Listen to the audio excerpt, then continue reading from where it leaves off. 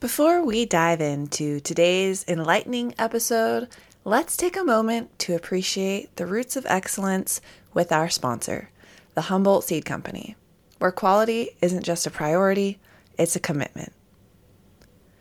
Born from the rich, verdant landscapes of Humboldt County, California, the Humboldt Seed Company has been the beacon of cannabis genetics excellence since 2001. Founded by visionary biologist and dedicated to the craft, they began with a mission to serve patients under California's Prop 215. Today, they continue to pioneer the industry, creating seeds that define the pinnacle of cannabis potential. With decades of experience, the Humboldt Seed Company conducts groundbreaking phenotype hunts, annually gathering insights that shape the future of cannabis. Their seeds, feminized, regular, and autoflower, are not just seeds. They are the culmination of scientific rigor, environmental stewardship, and deep-rooted commitment to community and social justice. As the largest licensed cannabis seed provider in California, their reach extends globally, from the shores of Spain to the mountains of Jamaica, touching hearts and soils in over a dozen countries. This isn't just about growing cannabis. It's about cultivating a legacy of quality, accessibility, and sustainability. Join us in embracing the excellence of the Humboldt Seed Company, because when you choose their seeds, you're not just growing plants. You're nurturing a tradition of excellence that reaches far beyond the garden. Now, let's begin our journey into today's episode, inspired by growth, knowledge, and the endless pursuit of excellence.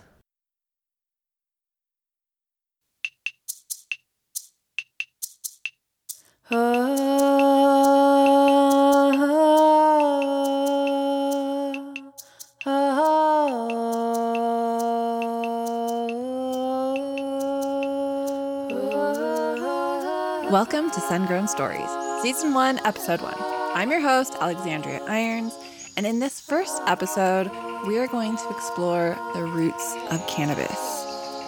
We will dive deep into the rich history of cannabis and how we've gotten to where we are today. Cannabis is arguably one of the oldest plants to be cultivated by humans, with seeds found in Jomon period archaeological sites dating back to approximately 8,000 years ago in Japan. While it's not clear whether these seeds were cultivated for their psychoactive properties, hemp fiber, or nutritional purposes, their presence in Jomon period indicates the significance to ancient Japanese societies. In fact, cannabis has been well documented in many ancient Asian cultures, from its recognized medicinal value by the father of Chinese medicine, Emperor Shennong, to the Lord Shiva, the Hindu deity and patron god of yoga, meditation, and art. In fact, I really like this story of Lord Shiva. So basically, legend has it that Lord Shiva got upset with his family and he wandered into the mountains and fell asleep beneath a fragrant bush. Well, upon waking, he decided to taste this bush and discovered, quote unquote, cannabis. Now, since that story, legend, myth, cannabis has become an integral part of Hindu religion and culture. And despite it being illegal for many years in India, it's still okay in specific Hindu festivals and celebrations because of this rich connection, sacred connection, really, with a sacred plant. And I think that this kind of rich history of cannabis interests many of us in the industry, from our own personal experiences to those around us. One story that really resonated with me was told by my good friend, Ben. My name is Benjamin Lind. I'm co-owner of Humboldt Seed Company. My family has been growing and breeding cannabis for a few generations now. I have an uncle that in the 70s and 80s bred the smell out of cannabis to avoid detection, and I have and my aunts and uncles on the other side were kind of growing in the mixing cannabis plants in with the cornfields out in western Pennsylvania in the Amish country where you could go undetected. So that's a little of my history with cannabis. I went on to get a degree in environmental geology, which was like focusing on environmental paleo reconstruction, where we were kind of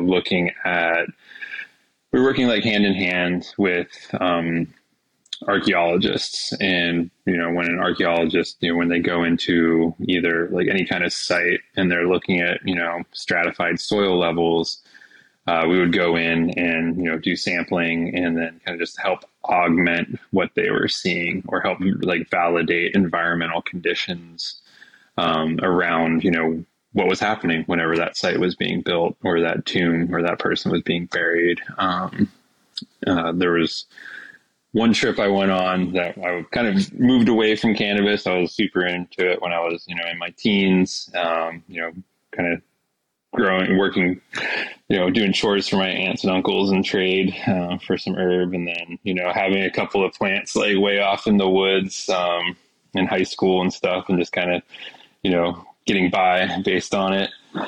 But I kind of moved a little bit away from it in college. Thought I was going to go into be a serious, get into academia, become a professor somewhere. Maybe was the idea or the track I was on. But it led me to a research project in Mongolia where we were doing paleo environmental reconstruction around a few different civilizations. One was the Xiongnu people that were they didn't have a written language, but they were heavily written about by their enemies because they were very warlike people. They invaded a lot of areas in like northern China. So there's ancient Chinese texts that talk about the Xiongnu. And one of the things that happened, or two things that kind of happened that kind of galvanized my relationship with cannabis and kind of got me back into or just realized that there's an academic aspect to cannabis, was when we were doing an excavation, we started finding these seeds. And what the excavation site was there was this central burial mound that it was untouched. It was around 3,000 years old, we think. So a little bit before the Common Era. And around that burial mound was 27 small burial mounds in a crescent shape. And the first one started at being kind of small, and then it got, larger and larger. And the first tiny burial was a small child, and with all the accoutrements of a small child, from dice, just little toys and things were in that burial. And it went through kind of all the aspects of Xiongnu society, from the blacksmith to the tailor to when we got into this kind of more middle mound. We think that she was probably in her 20s, but there was a burial of a young woman. And it seems, there was no written evidence, but it seems as though that she was most likely some sort of midwife or medicine woman. But in her mound, we started finding these seeds. And from my background, I was immediately, those are ganja seeds. That's the first thing I saw. They added, and then there was some other seeds in there too that we did that kind of look like they ended up being a proto flax seed, a super tiny flax. But they called in experts. They wouldn't trust the hippie geologist that was on the trip with them. But they called in experts from the Smithsonian that flew up from Nepal, where they were on a separate dig just to look at these seeds. And it took them about 3 weeks to identify them as, for sure. Yep, they were cannabis seeds. So that was interesting. That piqued my interest for sure. Despite finally being able to talk freely about our experience and love for cannabis, many people continue to be persecuted for using it. Today, there are estimated over 40,000 people incarcerated for marijuana-related crimes. And although that number is trending downwards as laws change, there's still a disproportionate number of colored people being charged with these crimes, even though nearly all ethnicities consume cannabis at the same rates. Why is that? Well, it has to do with the Mexican Revolution and the flood of immigrants that came to America during the civil unrest caused by this war. Cannabis had been grown for hundreds of years by Americans, including our founding fathers. In fact, it's reported that by 1850, there were over 8 billion acres of hemp in the U.S. 8 billion. That's insane. I think there's like 8 million right now. So fucking a billion, 8 billion in 1850. So what happened? Well, let's start at the beginning. The first state to enact regulations against cannabis was, get this, fucking California. What the hell? I thought California was like weed friendly, man. I pretty much grew up there and I didn't know that California was one of the first states. I think the first state. There might have been Maine. I saw online maybe a little bit earlier that Maine had laws, prescriptions for Indian hemp, because that's actually what cannabis that was being smoked was referred to as Indian hemp because of its rich culture in Indian Hindu society of smoking it. It has a profound ability to deeply connect you to meditation, and the relationship between smoking cannabis, hashish, yoga, meditation was associated with India. So when people smoked cannabis, it was referred to back then as Indian hemp, while most all other cannabis being grown was for, textiles, fabric, canvas, rope, yada, yada, yada. Okay, so California enacts regulations actually banning cannabis in 1913. And they targeted the preparation of hemp, or as they called it, loco weed, focusing on the psychoactive varieties, so not the hemp textile kind. What's fascinating and somewhat troubling is the mix of reasons behind these early restrictions. A significant driving force was racial and immigrant prejudices, particularly against Mexican immigrants and African Americans who were often unfairly associated with cannabis use. But it wasn't just about prejudices. The early 20th century was a time of misinformation, sound familiar, and moral panic about drugs. Cannabis in particular was demonized as a dangerous substance, leading to insanity, criminal behavior, and moral decline, often without any scientific evidence to back up these claims. Heard that. Economic interests also played a role. Obviously, money buys everything, so follow the money, you'll follow the truth. And certain industries felt threatened by hemp, which could be used to make a variety of products. These industries supported anti-cannabis legislation, hoping to eliminate competitors. The campaign against cannabis really picked up steam in the 1930s and was led by Harry Anslinger, the first commissioner of the Federal Bureau of Narcotics. Anslinger spearheaded a nationwide campaign that painted cannabis as a grave danger to society, which led to the Marijuana Tax Act of 1937. This act imposed such strict regulations and taxes on the cultivation, sale, and use of cannabis that it effectively amounted to a ban. The film Reefer Madness came out in 1936 and spurred a huge wave of anti-cannabis laws and sentiments that continued through the civil rights movement and the war on drugs that we are still fighting today. I decided to ask longtime writer, educator, and cannabis activist Jorge Cervantes when he thought cannabis would be fully legalized, and this is what he had to say. I honestly thought that cannabis would be legal by 1975. I graduated from high school in 1972. It was so incredibly illegal. I was a guerrilla grower for several years. I grew in the hills behind Santa Barbara, California.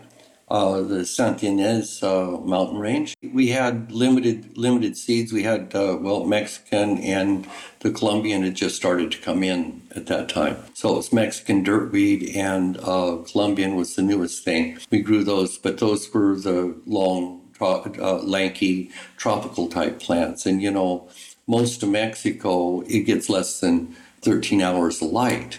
So it was quite a change to move that far north. But yeah, it was scary as hell the whole time. And you could make a ton of money. I mean, it was really, really good. I made enough money one time to leave and travel for a year. I spent a year in South America. It was very nice. I've been very, very scared a lot of times. One time I remember they had lost somebody. It was a lost hiker. And I was carrying back a big load of cannabis from the patch, and a helicopter came and hovered over me. And I had to hide until it got dark. Yeah, every time I still hide every time I see a helicopter. It does something to your head. Anybody that says they weren't afraid, I don't know where they're coming from, because it's scary, just scary. I've been shaken down at the borders many times. It's generally been in the United States. Almost every time it's been in the United States. One time it was in Chile, but that was during Pinochet, Augusto Pinochet. I don't know if you remember him. He was the dictator that took over Chile. But that was the 80s, yeah. And, they hauled me down to the police station, everything else. I had canvas that all over me, or in my underwear. It was scary. I've been shaken down in Mexico. I've been shaken down in Brazil. Yeah, but mainly in the United States. I've been in the small room, answered the same questions over and over. It was very, very scary, definitely. And, some people deal with it better than others. But I continued. I just continued because I knew I was right. And those guys were the ones who were all fucked up. I didn't believe in what they're doing, and that's it, But yeah, there was a lot of people who had a hard time.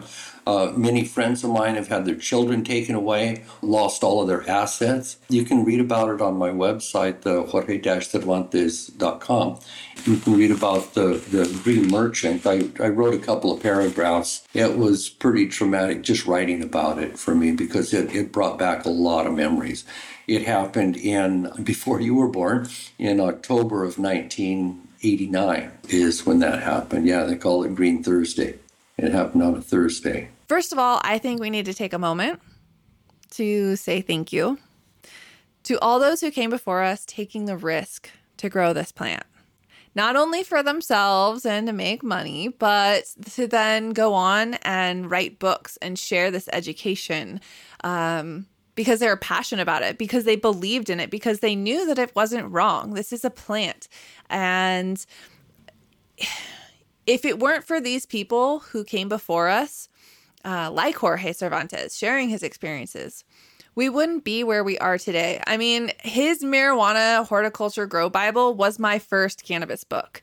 And here I am now, 8 years later, writing my own books, teaching classes, growing both medically and recreationally licensed.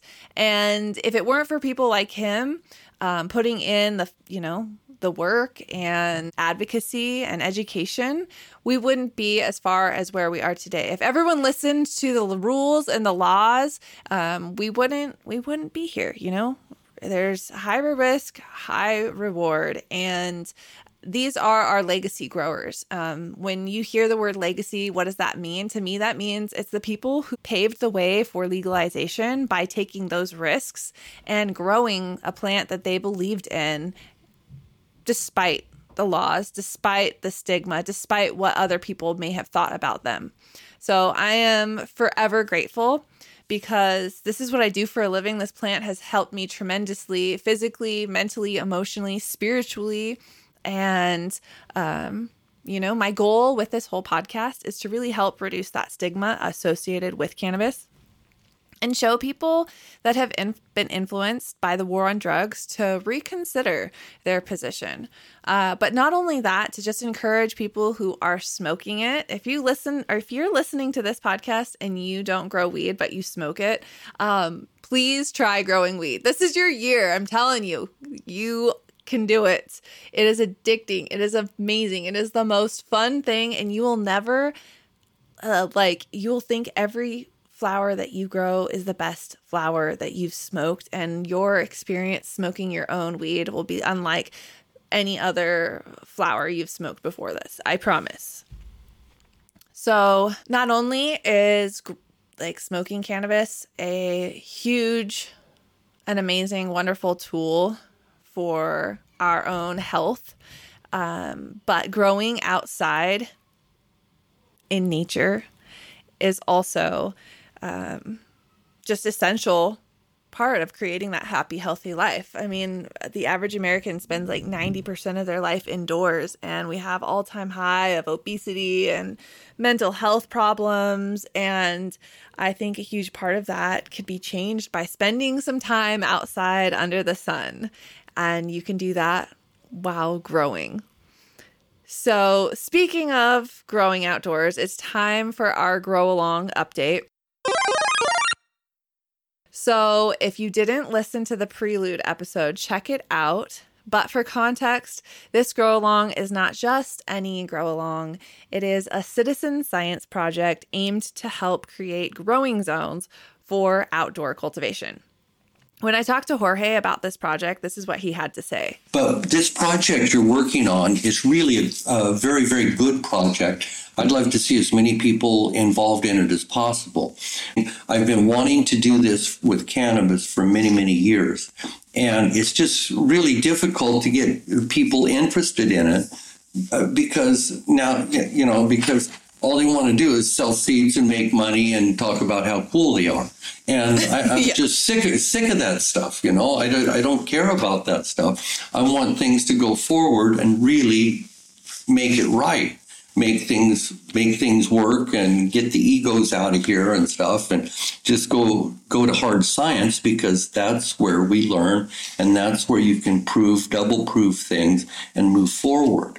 So what they do with these AAS selections, if you have AAS selection on there, or if you buy a seed pack of regular seeds, but in America, what they do, the seed companies, before they release a seed, because it takes 7-8 years minimum to get a viable seed that will work for the marketplace. And in the cannabis seed market, they'll come out with 20 new varieties of some small little company every year, or 5 new varieties. Come on, it's crazy. So what they do with the AAS selection is they send these out to gardeners all over the United States in every climate, not just, and there's a lot of, there's the freeze zone climate, that's one thing. But on the West Coast, they have 24, 26 different zones that are, and each one of those zones is divided into A and B. And that goes from, I believe, Colorado west, all the way west up to Alaska, all the way down to San Diego. Or south of San Diego. Chula Vista is the last town before the border. And they send it out to garden writers like me. We grow it out, and the only requirement they have, you can get all these free vegetable seeds and flower seeds. It's great. And they send them to you. All you got to do is just fill out a form as to, what happened, what your climate is, what your weather was like, just a few real simple things. And now everybody's got this iPhone, right, or smartphone. Collecting information would be a lot easier, I believe. So I would love to see something like that happen. When I did that, I was living in Portland, Oregon. I lived there for 10 years, 12 years, something like that. And every year I did it and filled out the form, and then the next year we get free seeds every year, and you get the newest, best seeds, the things that are not on the market, stuff that nobody has yet.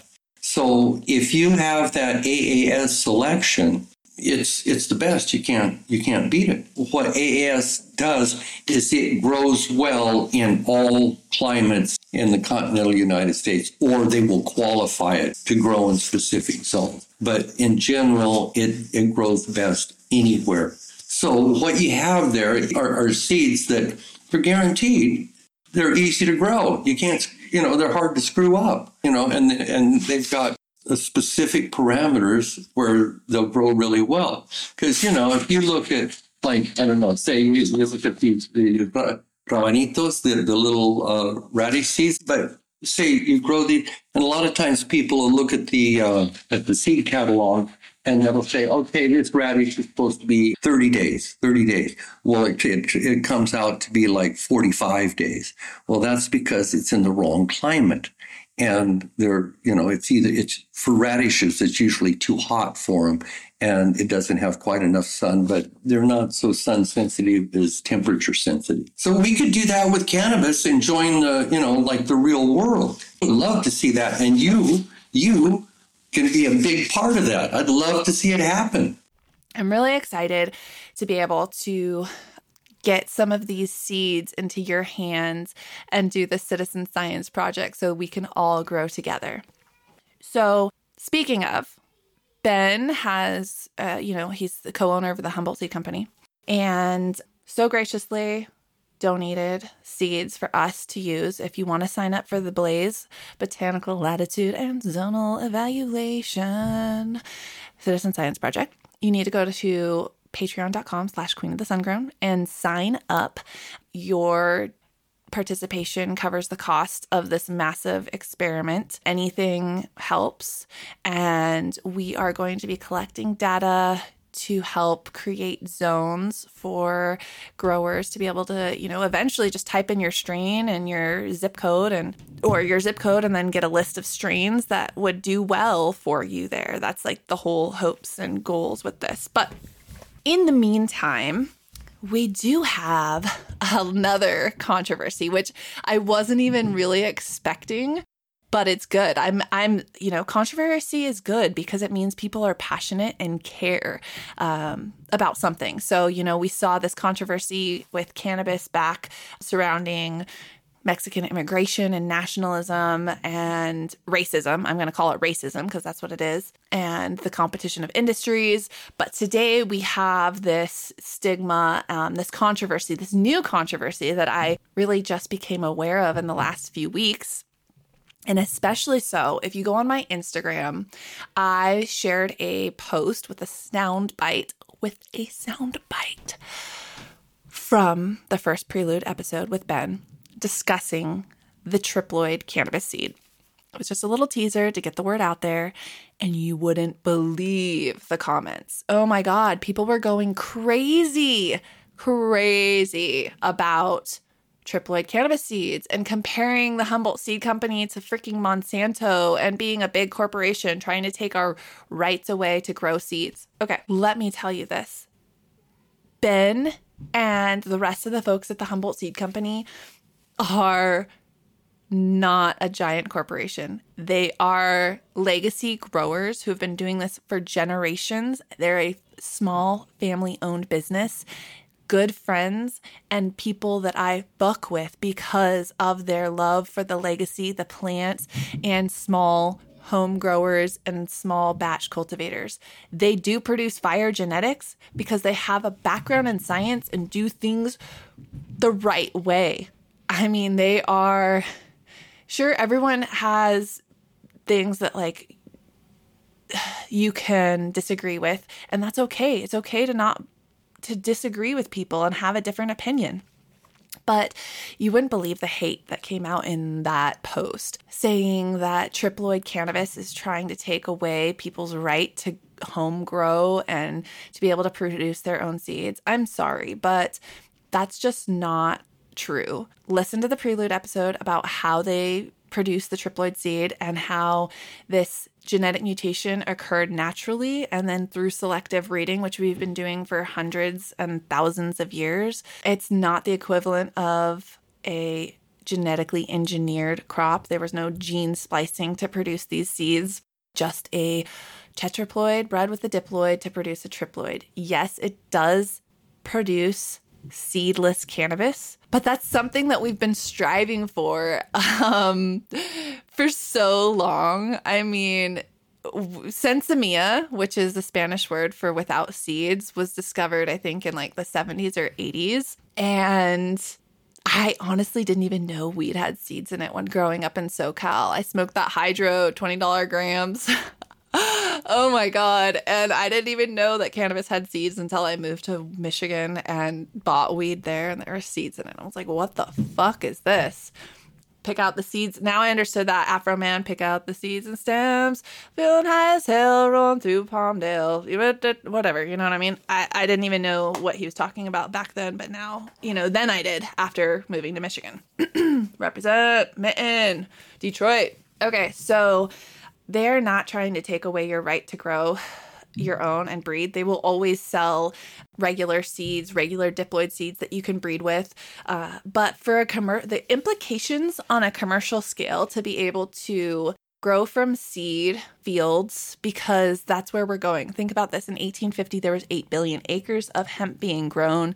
Right now, there's far less than that, but we should be growing that much because we should be replacing paper made from tree pulp with hemp. We should be making hempcrete houses. We should be making hemp textiles. We should be making edibles accessible to people who don't want to smoke for pain relief or just for fun to have the giggles and go for a bike ride like I like to do. It's our right to consume this, and growing it commercially and being able to throw out an asexual seed that is not only feminized but isn't going to produce seeds in case pollen comes.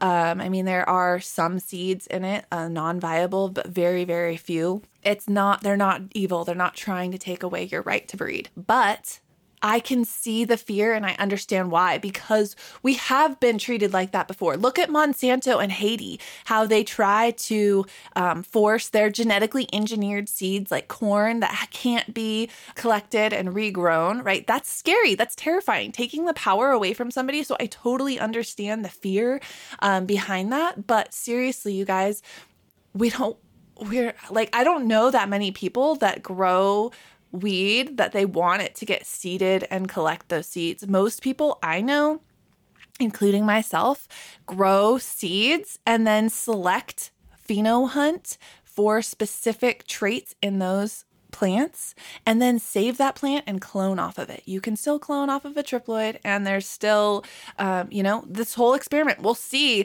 if it's as cracked up as they say, because I'm not sold until I grow it, you know what I mean? But from what, Jorge and Ben have told me, it seems like the plant is going to be bigger, produce more resin, and therefore more cannabinoids, higher yield.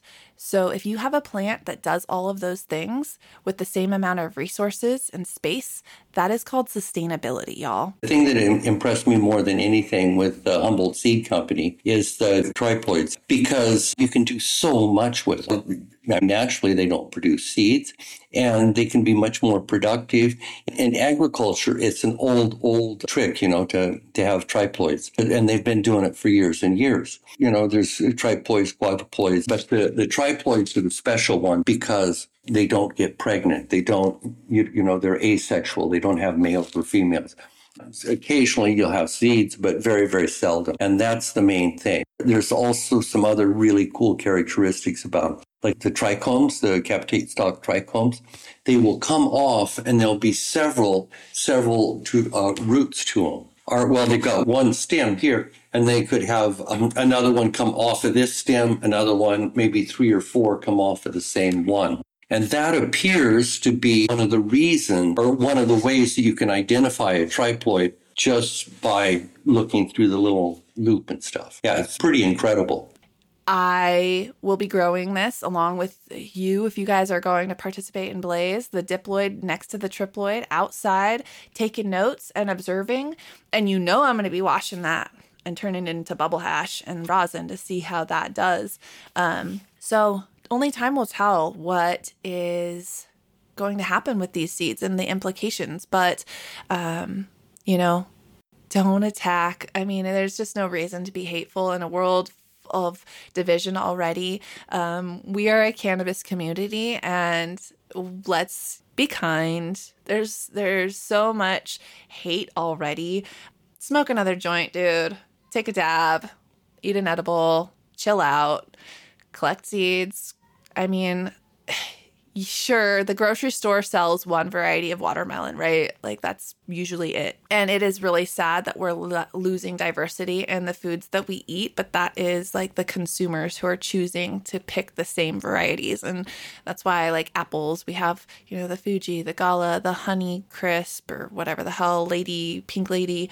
Like, we used to have so many varieties, and now we only have a few sold because people just buy that shit. Well, weed is going to go like that as well. As a commercial cultivator for years, I saw the data on what was being sold in dispensaries, and the number one selling strains year after year is like Blue Dream, Wedding Cake, Gelato. You know what I mean? It's like consumers want the same thing. So for a commercial, sure, maybe you're going to see widespread commercial growth of specific strains, and maybe they are triplet, maybe they're not. But really, that's the thing about growing it yourself, and I want everyone to grow it themselves. Grow your own medicine and preserve genetics and create your own genetics. And, you know, you can still buy so many different types of watermelon seeds, right? Like, sure, you only get one at the grocery store, but go to Baker Creek Heirloom Seeds or Peaceful Valley, shout out, I love you, groworganics.com, and you can continue to grow different varieties.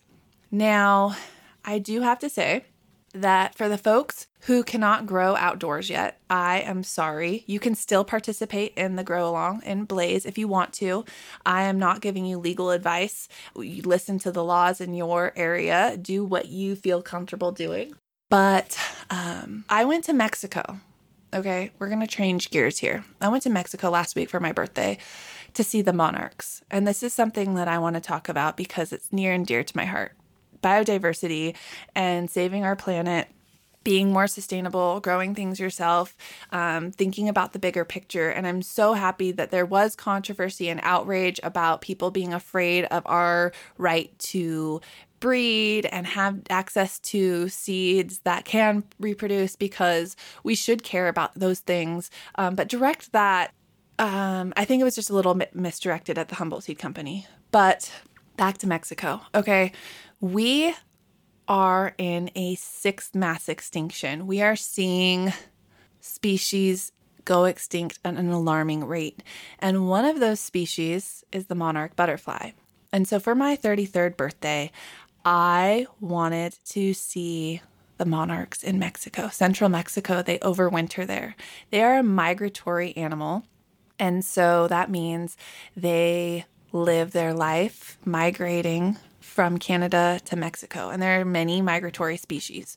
Well, migration doesn't really sit well with humans, right? Because, well, we're kind of sedentary animals. And when there's different states, different countries, I mean, they go through 3 different countries. There's different laws, different protections. And so marijuana, cannabis, has a deep, rich culture and history of roots in Mexico.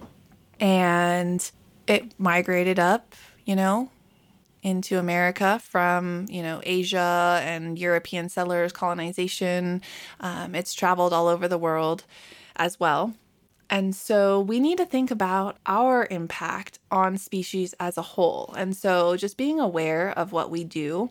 And that's one of the reasons why I want this grow along to occur and to happen, is to just get you outside growing something. So if you cannot grow the cannabis seeds outdoors, reach out to me and I will send you milkweed seeds. Because what I learned is that over the last 20 years, 90% of our monarch population has died. And just from this year to last, 50% of the population died. They're running out of organisms at an alarming rate. And one of the reasons is because we don't have milkweed growing as abundantly as we used to.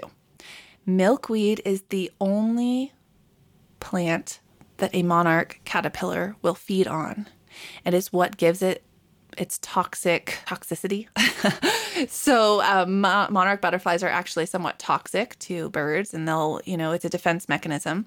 The caterpillars consume the milkweed, and the toxins in the milkweed become part of the caterpillar and the butterfly. There's over 30 different varieties of milkweed that monarchs will feed on.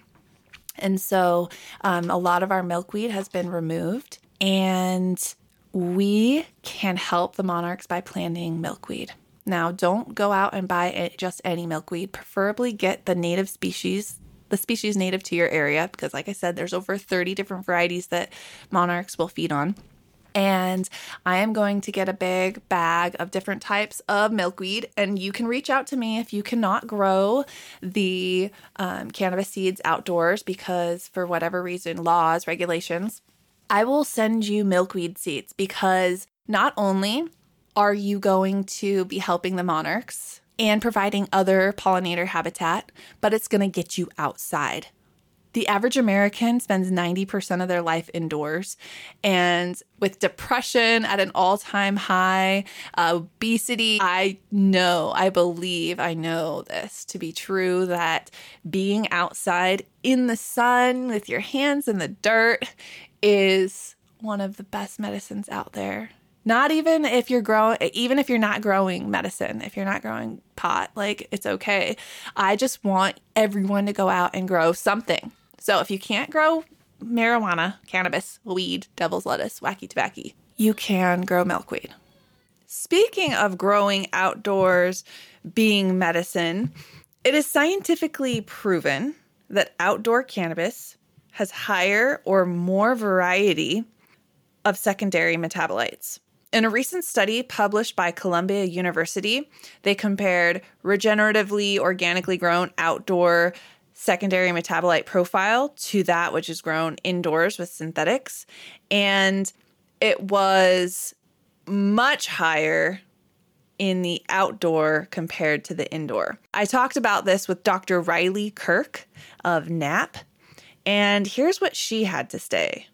I completely agree. And, I think it's, again, we talked about this in the beginning, it's so cool when what your body knew is validated by science. And this is kind of what you're talking about here. It's like you always knew it outdoor hit different, and now you know why. So it's like this study was really cool because in outdoor environments, there's so much more volatility. It's so much more, it's changing every second. There's microclimates, there's pests that are not inside, there's herbivores, there's so many different things that are really in contact with this plant. So the plant's producing all these different molecules depending on what it needs to do to protect itself. And what you're saying, like producing these different terpenes to communicate with itself and the things around it. And it's just environment. Whereas indoors, there's no unwanted insects or birds or deer or whatever it is interacting with that plant. So it doesn't need to produce as many different molecules or even as much of any specific molecule. And that was really backed up in this data. So it's like the outdoor plants were producing a much larger diversity of different molecules compared to the indoor plants, and at higher levels. So we're talking about terpenes and cannabinoids, specifically THC and CBC, cannabichromene and THC were specifically higher in the outdoor cultivars, but there was almost every molecule was in higher abundance. And again, the diversity was much, much larger. What I thought was so cool about the terpenes in the study was the indoor terpenes showed that there was much more degraded terpenes and oxidized terpenes. So showing the breakdown of these terpenes. And even the researchers were like, I wonder why that is. And then they started talking and discussing it. And really what they think is because there was less terpenes produced inside, and a lot of terpenes are antioxidants. They're protecting that plant from the being degraded by the sun, or in this case, the artificial light. There's less of those terpenes to protect the plant. So it's actually the active molecules are getting broken down by the sunlight because there's nothing there to protect it. Compared to the outdoor grow, which had higher amounts of these terpenes, we call them sesquiterpenes, or the larger terpenes, like beta-caryophyllene and humulene. And the sesquiterpenes are really what was, and the flavonoids were what were protecting the plant from getting oxidized from the light. So it's like, when we have plants in outdoor environments, they're kind of forced to put their energy towards all these different things that can allow it to protect itself from the environment. And you don't need that inside. So you have so much less compounds produced and a less diversity. So you have less of that entourage effect, essentially. So reach out to me. And I hope with this podcast that I am connecting people through this community to learn more about themselves, to learn more about cannabis, and to learn more about the natural world, because we are nature. It's integral. We're woven into the fabric of life together. There is no separation of humans and nature. And I want to help encourage folks to get outside and to be happier, healthier people, because when you're happier, there's less controversy and arguing online. Like, get off Instagram and go outside and do something fun. I know it's just starting to warm up. The season's awakening. Spring is here. But this podcast is about building community and being a little bit better. There's 8 billion of us. Imagine if 8 billion people woke up tomorrow and decided that they were all going to just do something to help someone else, and how beautiful that would be. And so I want to finish this episode with gratitude for the Humboldt Seed Company. Not only are they donating these seeds, but they are good friends. You know, Ben, he's a good friend. He's a good guy, and so is Jasmine and the rest of the team at the Humboldt Seed Company. So if you haven't supported them before, now's your chance to grow some of their seeds, and let's do this together. Let's come together as a community. With so much division in the world today, those seeds of controversy have been sown, and the roots of cannabis are deep. But smoke another joint, light it up, hit the bong.